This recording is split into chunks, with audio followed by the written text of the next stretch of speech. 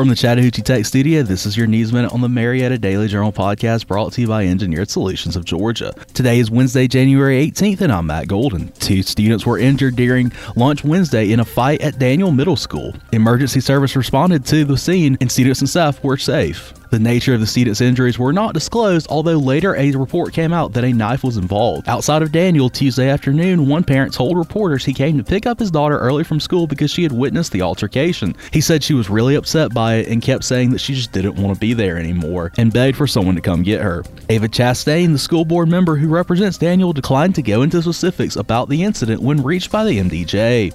Cobb school board member Randy Scamahorn said the altercation at Daniel is not representative of the broader issues in CCSD. For more on the story, please go to mdjonline.com. For the Marietta Daily Journal podcast, I'm Matt Golden. This podcast is a production of BG Ad Group. You can add us to your Alexa Flash Briefing or your Google Home Briefing, and be sure to like, follow, and subscribe wherever you get your podcasts.